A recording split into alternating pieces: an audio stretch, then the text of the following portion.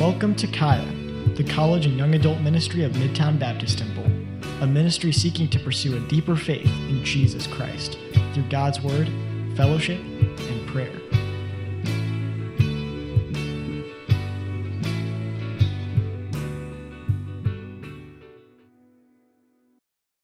Let's turn to 1 Corinthians chapter 15, and we will be digging in here. A conversation that Miles and I have had off and on, and in fact, he used this illustration in his sermon probably about 5 years ago, and I felt like it was appropriate for today's sermon, is this phenomenon of how the freed slaves behaved after the emancipation and after the Civil War. And so just bear with me, this illustration is relevant to what we're going to be talking about today. After 3 years of a bloody Civil War, on January 1st, 1863, President Abraham Lincoln issued the Emancipation Proclamation, which declared that all persons held as slaves within the rebellious states are and henceforward shall be free. And what this meant was that by the end of the war, 4 million African Americans were freed. It's a lot of people. Thousands of former slaves traveled throughout the South, visiting or searching for loved ones. You can imagine if you'd been divided from your family and you'd lived far apart from them, that the moment that you had the opportunity, you would want to go find them. And so a lot of people endeavored to go find their family members and search them out. These were folks that were invited to carve out a new life. They had freedom. And it meant that they had a completely new reality that they were being thrown into, one that they were certainly excited about, but also afraid of. A brand new world to experience with new eyes, the eyes of freedom. But an unfortunate reality of the emancipation is that many freed slaves remained in slavery. Many slave owners denied the emancipation and retained by force those slaves in their service. And so there were people that maybe intellectually knew that they were supposed to be free, but never got to taste of it, never got to experience it. Many freed slaves were so unsure or unaware of what to do with their freedom that out of fear and anxiety, disregarded it completely, and by their own choice remained under the servitude of their masters. Now, this illustrates for us the human capacity to deny our own spiritual freedom and live lives of hopelessness. There are many Christians who, though emancipated by the blood of Christ, have remained in the bondage of their old masters. Some have, by choice, disregarded their freedom in Christ, and others have had their freedom obscured by religion and false teaching. Now, we've been discussing over the last few weeks the necessity in our Christian faith to source ourselves in the power and the hope of the resurrection of Jesus Christ.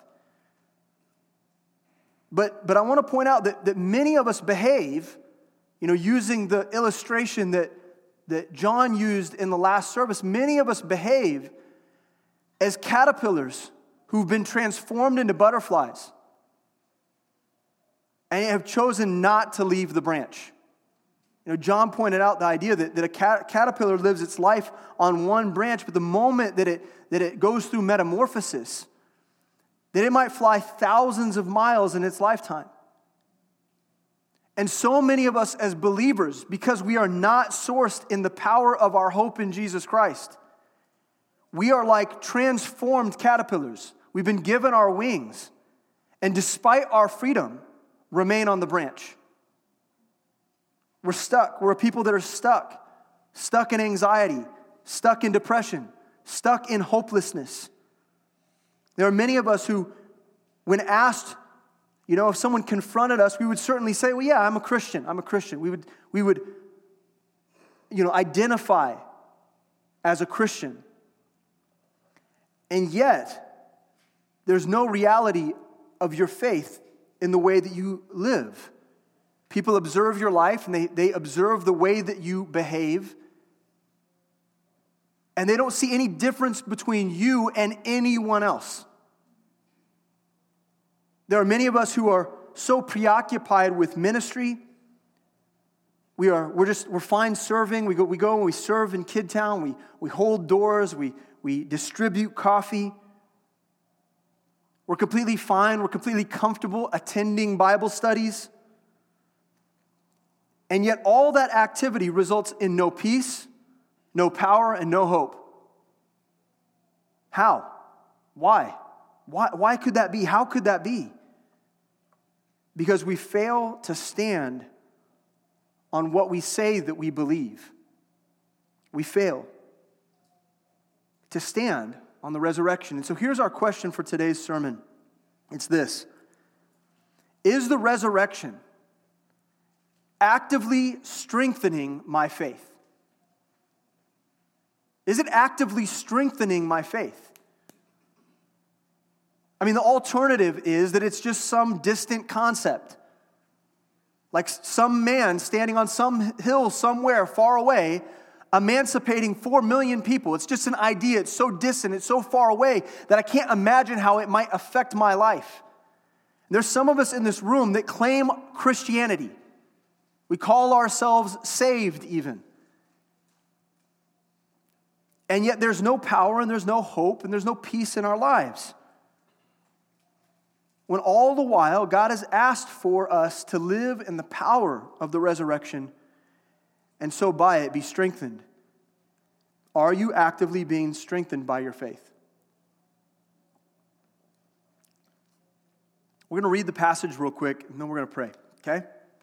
1 Corinthians 15:12 says, "Now if Christ be preached that he rose from the dead, how say some among you that there is no resurrection of the dead? But if there be no resurrection of the dead, then is Christ not risen? And if Christ be not risen, then is our preaching vain, and your faith is also vain. Yea, and we are found false witnesses of God, because we have testified of God that he raised up Christ, whom he raised not up, if so be that the dead rise not. For if the dead rise not, then is not Christ raised. And if Christ be not raised, your faith is vain. Ye are yet in your sins. Then they also which are fallen asleep in Christ are perished. If in this life only we have hope in Christ, we are of all men most miserable." We're going to make sense of this passage today. It's a very powerful bit of logic that Paul uses here, and we're going to uncover what he's saying. But let's pray and ask the Lord for help. Dear Heavenly Father, Lord, we thank you for this time in your word. And we thank you for the opportunity to study it and to uncover the truths that are all over it. Lord, I pray that your word would be piercing today, that it would divide us from our soul and our spirit, divide us from the fleshly man, that it would help quicken us, that it would make us alive at an even greater level, that we be of even higher understanding of your word and what your expectations are for us. Lord, I ultimately pray that we would live in the power of the resurrection, that it would be a constant reality, that it would make us fearless, that it would make us useful, that it would make us loving and gentle in a way that we were never capable of before. We want to pray for Seth and JJ as they travel, first to Denmark and then to Kenya. Be with them, keep them safe. Lord, use them. And really, Lord, I want to pray for Seth, who is an elder in this church, and I know that he has a call on his life. Lord, I pray that you would give him vision and that you would use this trip as just another step towards clarity in his calling. We love you, and we're trusting you at this time, and we pray it all in Christ's name. Amen. Today's sermon is called The Power of Hope. Now, I want to begin just by briefly recapping something that's really important before we get into the passage, and that's this. The Corinthian church believed in the resurrection of Christ. They did. They believed that Jesus, the Son of God, rose from the dead. They believed that. 1 Corinthians 15:1 says, "Moreover, brethren, I declare unto you the gospel which I preached unto you, which also you have received." They had received it, "and wherein ye stand, by which also ye are saved, if ye keep in memory what I preached unto you, unless ye have believed in vain." Now, not only did they believe that Jesus rose from the dead, but it would have been, as we said before, very difficult for them to not believe that Jesus rose from the dead, right? There was confirmation all around them that Christ had risen. In fact, you remember that 500 witnesses bore testimony to the resurrection of Jesus. 1 Corinthians 15:6, Paul reminds them of that. He says, after that, he was seen of above 500 brethren at once. See, no one in Corinth was denying the resurrection of Jesus. But at some point, the members of the church had each individually weighed the evidence of the gospel. They received it as good news for themselves, but had slowly grown in hopelessness. They put their faith in Christ's resurrection, yet in the daily practice of their life, they had become more and more hopeless. Verse 11 is a testimony that they believed. "Therefore, whether it were I or they, so we preach and so ye believe." They believed that Christ rose again. But they had found themselves denying that there was any resurrection power available to them. They understood the resurrection of Jesus, but they denied that there was any resurrection power left over for them to enjoy. Some members of the church were denying that there was a future resurrection, denying that Christians would rise from the dead. See, the good news had lost what was good about it. Somewhere along the way, what was good news had lost its goodness. It had lost its power of hope. So Paul uses this section of his letter to oppose this heresy and assert the evidence and the fundamental necessity of the resurrection for anyone who calls themselves Christian. So Paul begins with a bit of deductive reasoning. He's going to use logic to present to them the contradictions that they faced by denying the resurrection. Verse 12 says this, "Now if Christ be preached that he rose from the dead, how say some among you that there is no resurrection of the dead?" So he's calling out a logical fallacy in their life.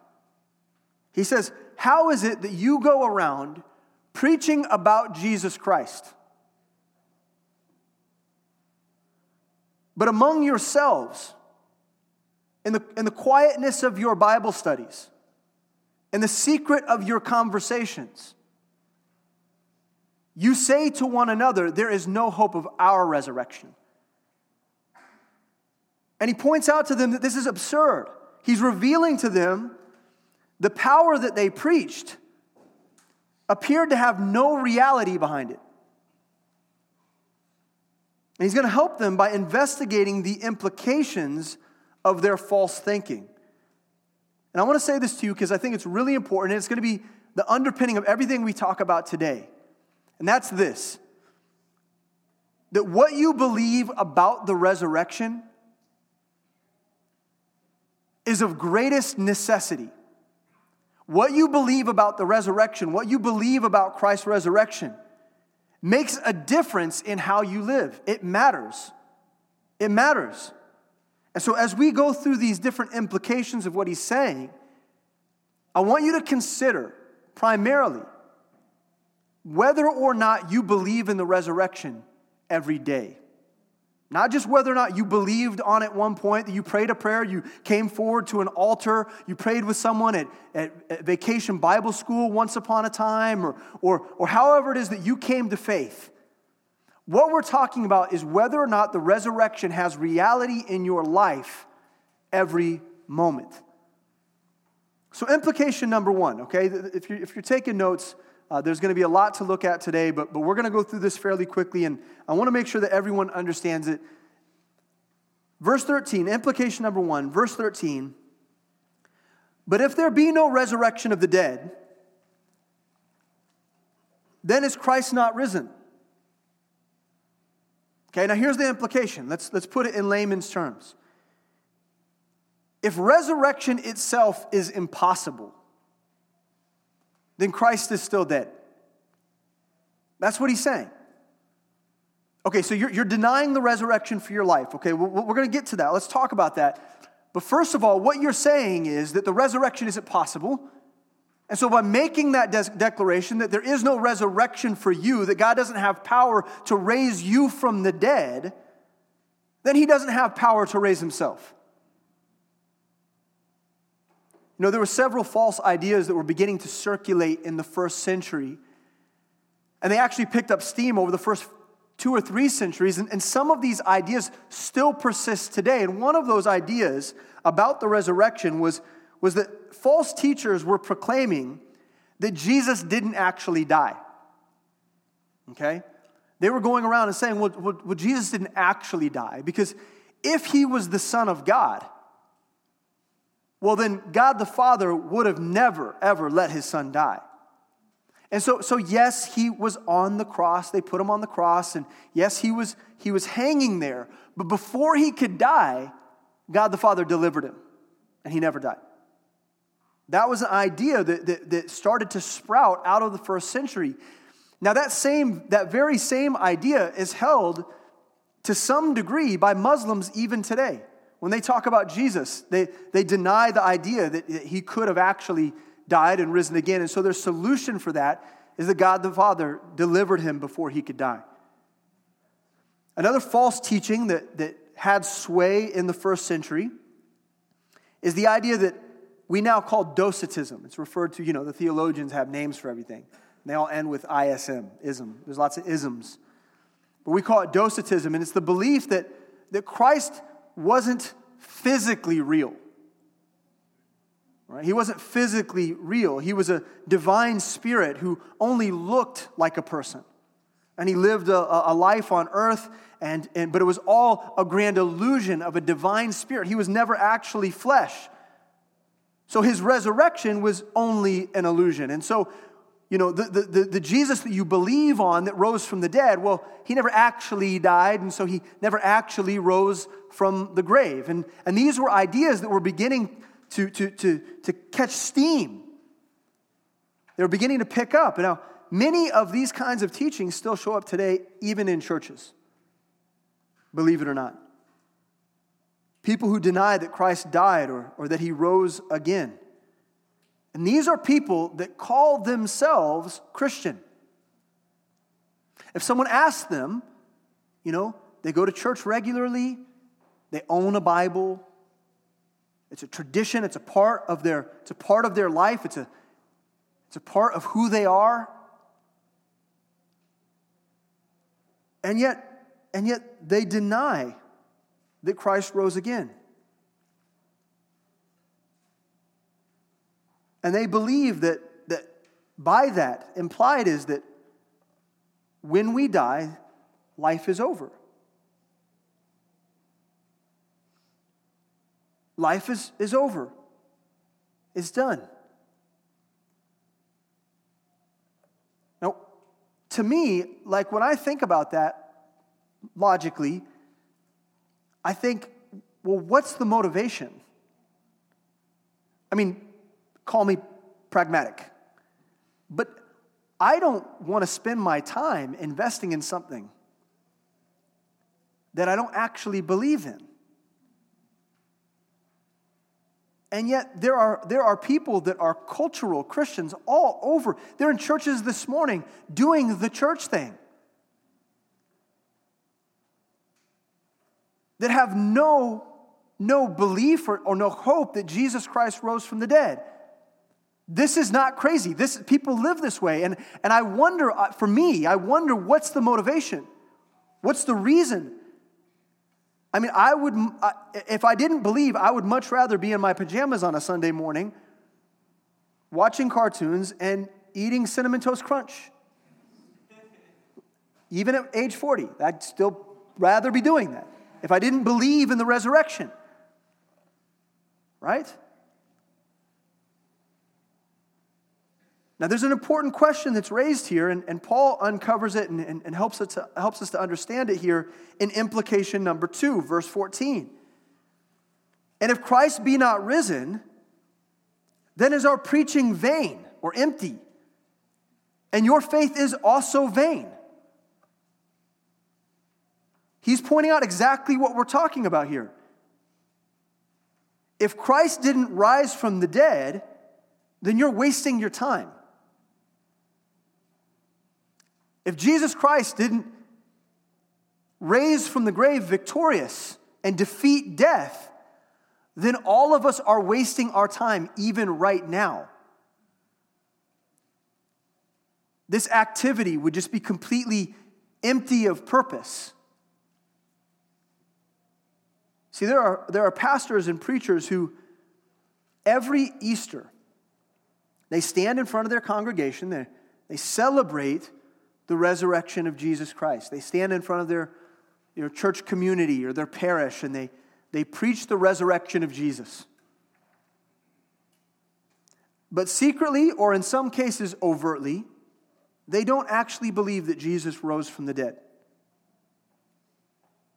And if you quoted them, they would say that, well, the resurrection in the Bible is just a symbol. And they would say, in a very pious and holy voice, with their collar on or whatever, they would say to you, no, the resurrection is just an allegory. It's an allegory of hope. Hope that is within all of us. And when we go through hardship and we face trials, we can overcome. They would say something like that. And that's what they get from the story of Jesus raising from the dead. That's what they pull from that. And they relegate it to absolute nothingness. They relegate it to a cute, Oprah statement. I don't need Christianity for that kind of thing. I've got Oprah. That's sufficient. If that's the way we're going to talk, right? Because there's no power in that. There's no power in that kind of, mantra. Oh, it's an allegory for hope in our lives and, overcoming. And why? Why? Why bother? This is one of the problems that I have with platforms that men like Jordan Peterson have. Jordan Peterson is on his, they're promoting his Exodus series where he sits around with a bunch of theologians and talks about Exodus for like 120 4-hour episodes. You don't understand anything anybody's saying, but everybody's looking at each other like, this is good stuff, isn't it? All right. These are men who appreciate the morality of Scripture, but they deny the reality of Scripture. It's not good enough for it to just be a moral text. It's not good enough for us to just say that Jesus was a good man, a good teacher. If he didn't raise from the dead, you know what Jesus was? A liar. So was he a good man? No, the morality of Scripture is not enough. We need reality. What good are all the words about the gospel if Christ wasn't victorious over the grave? Key point. The resurrection gives purpose to our message.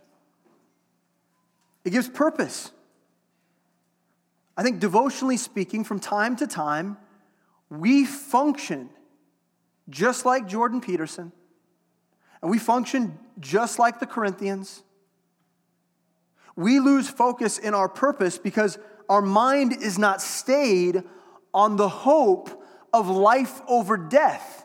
And you know how this manifests in your life, right? You get discouraged about work, and then you get discouraged about your relationships. They spill over into each other. You get disappointed about your family, and then you get disappointed about church.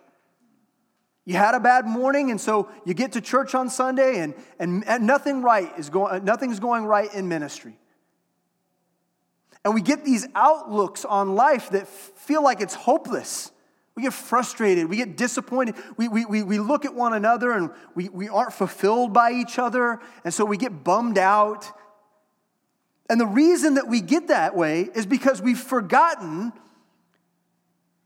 that we have victory over death. You're like a freaking superhero. And we get hung up on this stuff. So we speak without conviction. We labor without any zeal whatsoever. And we do so because we forgot just how exciting it is to live and share the good news of Jesus. We've forgotten. We've forgotten. The Great Commission is a privilege. The opportunity to speak the gospel to other people, that they might also be victorious, it's a privilege. And we become partakers of his resurrection, not only when we accept it as our own, but every time we speak it. The resurrection gives purpose to our message. Don't go around acting and pretending and speaking like a Christian. Be one in the power of a Christian. Speak with conviction, knowing that you have the answer to death. Implication number 3, verse 15. Yea, and we are found false witnesses of God, because we have testified of God that he raised up. In other words, we preach that message, whom he raised not up, if so be that the dead rise not. So the implication is this: if you preach Christ and there is no resurrection, then you too are a deceiver. You are also a liar. You are made a liar. If you preach Christ and there is no resurrection, then you are a liar.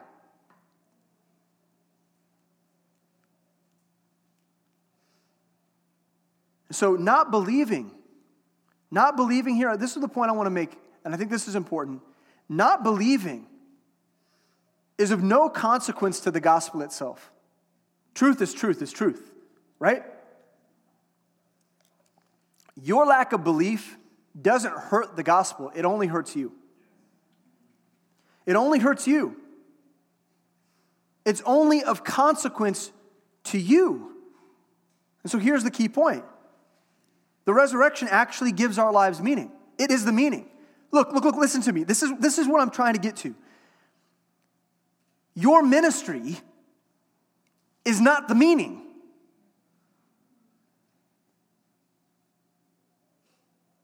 Right? Your labor is not the meaning. The Bible study meeting is not the meaning. Opening up the discipleship lessons and doing that activity is not the meaning. But we make it the meaning. We make that the main thing. And when we do that, we lose sight and we grow hopeless. The resurrection is the meaning behind everything we do. You know, when you believe that Christ rose from the grave, that truth should change the entire course of your life.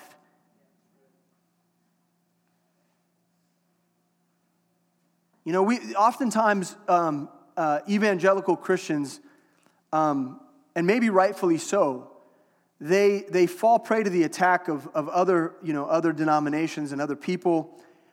And they refer to our approach to salvation and our view theologically of salvation. They refer to it as easy beliefism. Have you heard this before? Right? The idea that any person could just come forward at a service and bow their knee and pray to God for salvation and pray to repent and receive the Lord, and that's actually what salvation is. Oh no, that can't be. It can't be that easy. And so the truth is, it is. But the thing that we should also realize is that true salvation is understanding the gospel, and because of it, because of the resurrection, you choose to make Christ Lord, which is not an easy thing. Saying, I'm done with me and I'm taking on Christ. My identity is in him. I believe that's not an easy thing. And so from outward appearances, it might seem easy that someone came forward and prayed to accept Jesus Christ. And we ought to make that easy. We're not Catholics, friends. We're not asking people to believe but also do all this other stuff. We're not asking people that they be good. No, Christ is good. You're a filthy, wicked sinner. There is nothing about you that's righteous except you put on him. And so it might look easy, but the fine print of the contractual agreement that you make with Jesus Christ the day that you receive him is that you've given him your life. Not easy. It's a big deal. And when we do that, we're like Frodo Baggins. See, that dude had no idea what he was getting into. Like if Frodo, they're all standing around in that circle, and the ring's sitting there, right? The dwarf hits it, and the ring can't be broken. And they're all standing around, arguing with each other. If in that moment, Frodo could see himself to the end of the third movie where he's laying there with lava everywhere, right? And he's there's death. That would have made that decision to take the ring a little bit more difficult.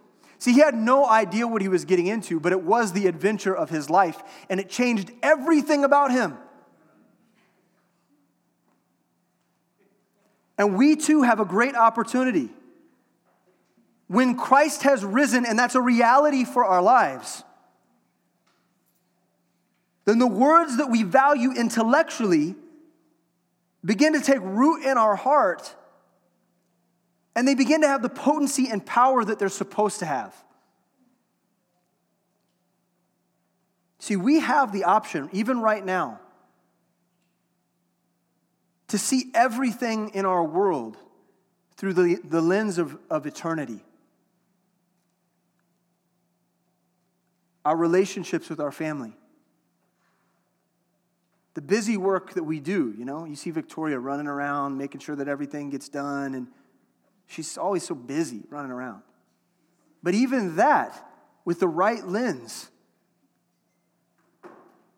can look like eternal investment.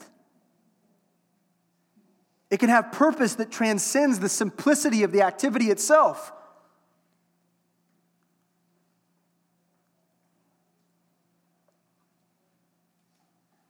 See, this work that God's given us to do, it's grand. And we cannot afford to do it without the resurrection in mind. It's a big deal. Quit wasting your time by acting like a Christian. Make your life of purpose by focusing on the resurrection of Christ. Implication number 4, verse 16. For if the dead rise not, okay, if resurrection power doesn't exist, then is not Christ raised? Then Jesus didn't rise. And if Christ be not raised, your faith is vain, and ye are yet in your sins. So here's the implication. If there is no resurrection, then we are all destined for hell. Because death hasn't been defeated. And so I don't care what you call yourself. Call yourself Christian or call yourself ketchup. It doesn't make any difference. Call yourself whatever you want. Yeah, I don't know if you guys are familiar with this passage or not, but Romans 6:23 says, "For the wages of sin is death." For the wages of sin is death. Romans 5:12 reminds us that in Adam and Eve, is the genetic makeup that curses all of humanity. You can't help but be a liar. You can't help but think wicked thoughts. You can't help but lust. You can't help but be greedy. You can't help but be jealous and to treat people poorly and to be angry in the wrong moment. You can't help it. Why? Why can't you help it? Because you're cursed. And the wages of your sin is death. And death is eternal separation from God. And eternal separation from God is hell. And absent Christ, all of us are going there. If the resurrection isn't real, if it's not true, then all of us are going to hell.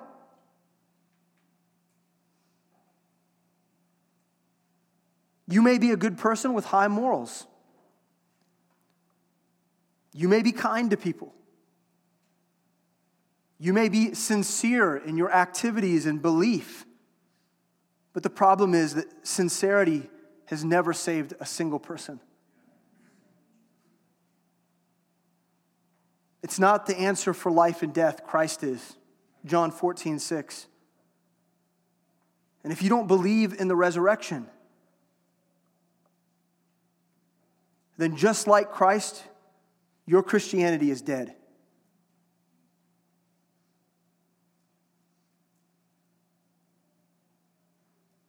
Because you can't have Christianity without a living Christ. Here's the key point. The resurrection is required for forgiveness of sin. Romans 6:23, it says, "For the wages of sin is death, but," what? "The gift of God is eternal life through Jesus Christ our Lord." See, he's extended a gift in his resurrection. He's extended a gift to us in his resurrection. And he's put it before you, an opportunity to receive him. And by receiving that, you receive forgiveness of sin.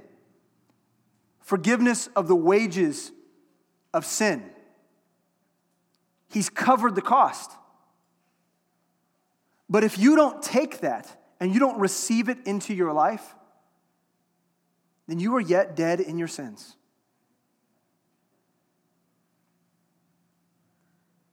That's a difficult reality for some of us who think that we're good people.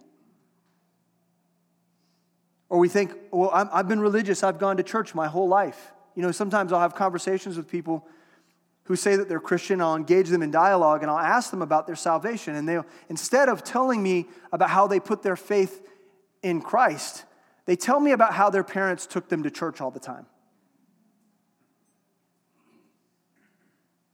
And that's a troubling statement. Because the two things aren't the same. Your salvation has to be a personal one. You have to be forgiven of your sins. It's not the responsibility of your parents to make you a religious person or to bring you up in church. No, it's your responsibility to acknowledge the resurrection for what it is and put your faith in Christ. Quit you and take on him. Christ is the sacrificial lamb, and he's offering you a way of escape. And if you want forgiveness of sin, it has to come through the resurrection. Implication number 5, verse 18. Then they also which are fallen asleep in Christ are perished. They also which are fallen asleep in Christ, which means dead, those who have died before them, those saints of old that have passed away, they're actually perished. Here's the way that we understand that, and that's this. If there is no resurrection, then there is no hope for the Christians who've already passed away. There's no hope for them.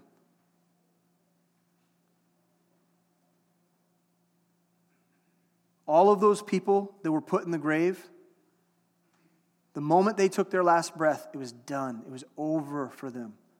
There's no answer. There's no solution. There's no solution to the sin problem. All of that Christianity talk, it was just empty. It was vain. It never meant anything. And so those that have already died, they're just dead. And this is the thing that we need to understand for that. This is how we reverse that. Key point, the resurrection is required for eternal life. If you desire to have eternal life, it has to come through Christ. He says, I am the way, the truth, and the life. In him is the life. And to receive him is to receive eternal life. To refuse him is to accept death for what it is. Separation from God. Whether you believe in hell or not, it's still separation from God. It sounds like hell to me. Implication number 6, verse 19. If in this life only we have hope in Christ, we are of all men most miserable. And this is it. This is the implication. This is the inference that summarizes all the other premises. That if all of that other stuff is true, if there is no resurrection, if there is no eternal life, if there is no forgiveness of sins, then those of us that walk around calling ourselves Christian are the most miserable people on earth. Because we're living a life denying ourselves. We're living our life waking up in the morning and putting on these clothes and doing this activity and reading a book that's dead. It's dead. It's empty. We read it and we focus on it and it's all a waste of time. We go around and we talk to people and share our faith and all of it's a waste. You know, imagine for a moment the church in Corinth. They go out and they share the gospel in their community. They're sharing with friends and family, sharing with coworkers and people on the streets.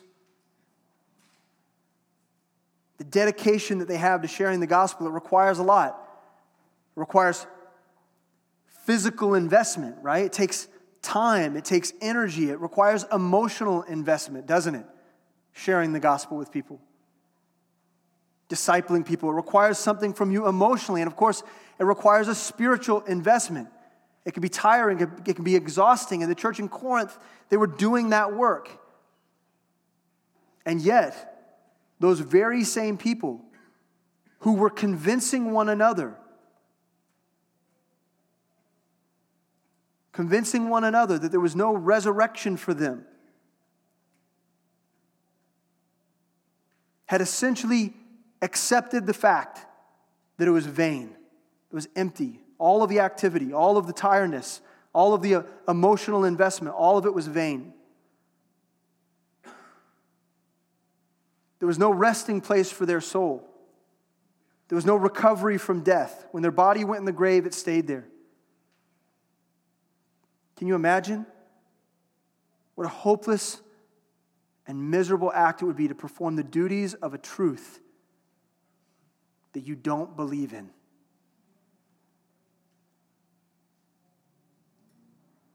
Where's the hope in that kind of Christianity? Now imagine for a moment your own life. Think about yourself. You share the gospel with your friends, with your family. You share the gospel with coworkers and classmates. You go out on the streets and you share the gospel with people that you've never met before. You come to church every week. You serve in ministry. All of that requires physical investment, emotional investment, spiritual investment. And yet, despite the fact that many of us believe in the resurrection, do we not?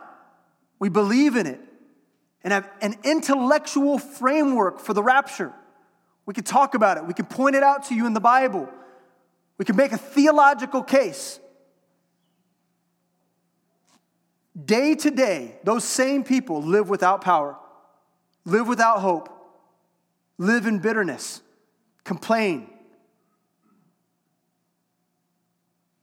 act disappointed about life, get frustrated with people about nothing, about the stupidest crap. It's a miserable life to live. You know, at least the church in Corinth, they were deceived into believing something that wasn't true. What excuse do you have for the lack of power in your life? You believe in the resurrection. Well, good for you. If it has no power, you might as well not.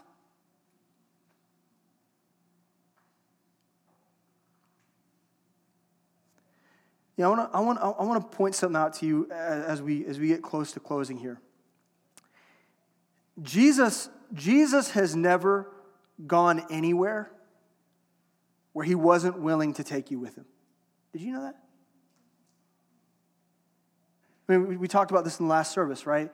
Kenny made that statement on the postscript about how we always miss this in the Great Commission, the idea that we're supposed to go and preach the gospel and teach the gospel, and we just gloss over the fact that Jesus told us that everywhere we go, to the end of the earth, that he's with us, providing us with power, providing us with strength. I mean, Jesus in Acts chapter 1, he ascends to heaven, and yet he promises them, look guys, I'm with you every day. See, Jesus has never gone anywhere that he wasn't willing to take you with him.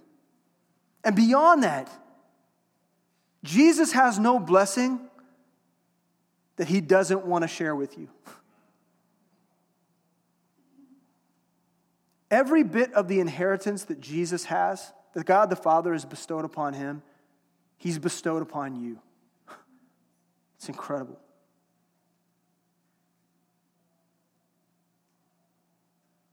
So why would we ever assume that the resurrection that Jesus displayed and lived would not also be for us? His resurrection is our resurrection. When he defeated death, we defeated death. Our future is sealed in Christ. 1 Thessalonians chapter 4, verse 15 says, "For this we say unto you by the word of the Lord, that we which are alive and remain unto the coming of the Lord shall not prevent them which are asleep." In other words, those that are dead. "For the Lord himself shall descend. He'll descend from heaven with a shout, with the voice of the archangel, and with the trump of God. And the dead in Christ shall rise first.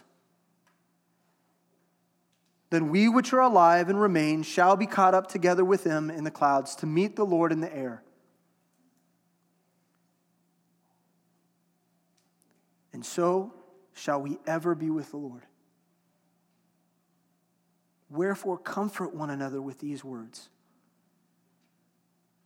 That's the promise. His resurrection is your resurrection. And there's coming a day that every single body, decomposed, that's taken on the form of dust, will be knit back together in a perfect fashion, in a perfect form, and it will be reunited with its soul and spirit in the sky. And those of us that are alive to see Jesus Christ return, we will be gathered in the clouds with them. And we will together experience eternal life in perfect bodies, in perfect form, completely whole. Now, this reality, this truth, is intended to impact the way that we think and we live right now. And we know that because verse 18, Paul gives them all these truths and all these facts, and then he says, "Wherefore comfort one another with these words." If the return of Jesus Christ, if the imminent return of Jesus Christ and the imminent resurrection of our bodies does not motivate us now to live the life that he's called us to then we're just accepting vanity. And our Christianity becomes empty. If we believe in the resurrection of our Savior and by extension believe that He will one day raise us from the dead to live with Him eternally, then joy is made whole and our purpose retained. So key point, and this is what we'll close with. The resurrection, it is the power of our hope and the reward of our faith. That's what it is. The resurrection is the power of our hope and the reward of our faith. And we saw how the resurrection impacted the life of Paul. We saw how his life was changed. When he understood that Christ had risen from the grave, everything about him was altered. His life had purpose, it had power, it had meaning. He had hope that he didn't have before. Philippians 3:7. But what things were gained to me? Those I counted loss for Christ. He gave up everything. Yea, doubtless, and I count all things but loss for the excellency of the knowledge of Christ Jesus my Lord, for whom I have suffered the loss of all things, and do count them but dung, that I may win Christ and be found in Him, not having mine own righteousness, which is of the law, but that which is through the faith of Christ, the righteousness which is of God by faith, that I may know Him, and the power of His resurrection, and the fellowship of His sufferings, being made conformable unto His death, if by any means I might attain unto the resurrection of the dead.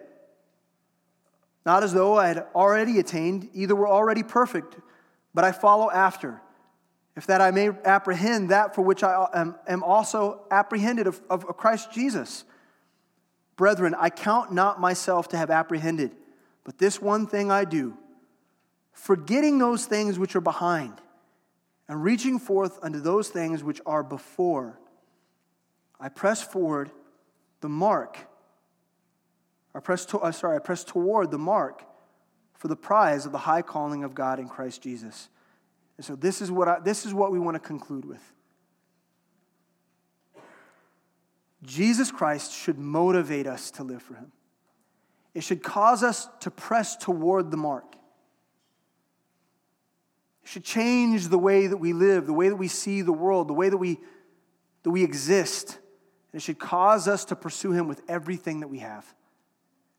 And if that's not true for you, then there's only one of two problems that you have. One, you've never received Jesus Christ as your Savior to begin with. You've never put your faith in the resurrection. You've never called upon Him to save you. And that's a big problem. But here's the beauty. Just like we said earlier, you can deal with that today. You can come forward and meet with someone, and they can point in Scripture to you how you can know for a fact that Jesus Christ is your Lord and that He saved you and that He wants to resurrect you one day to live eternally with Him. You can know that for a fact. And so that's one of two problems. The other problem might be that you are a Christian who's completely forgotten the power of the resurrection. And so you live a defeated life. Your life is a woe is me life because you've forgotten what He's given you. And if that's you, you also should come forward and you should meet with someone.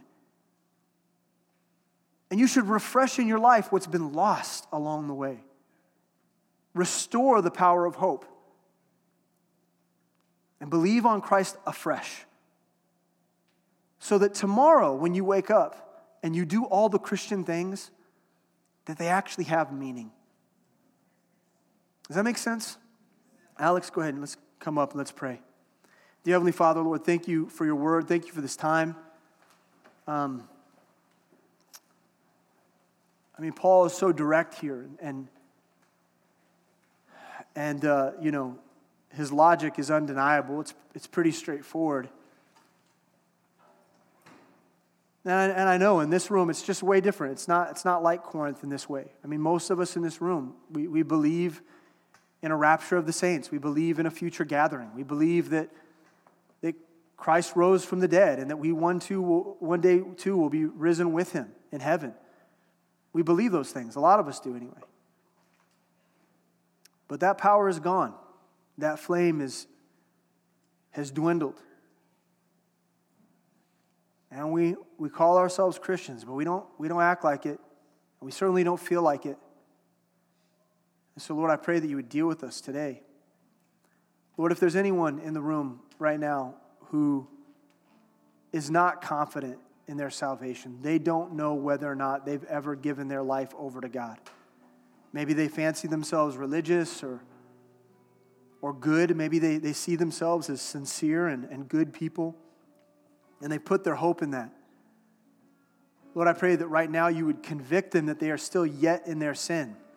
I think about Jordan's testimony today. We heard her say that she believed in Jesus for most of her childhood, that she believed, but there was no power, there was no reality of the resurrection in her life. And so just one day she discovered for herself that she could have a personal relationship with Jesus, that she could know him and receive him as her very own. And Lord, I pray that if there are people in this room today that have not yet made that discovery, that they would do that right now, that they would come forward, they'd meet with someone, and they'd figure out what's missing in their life. So we're asking for your help, and we pray all of this in Christ's name. Amen.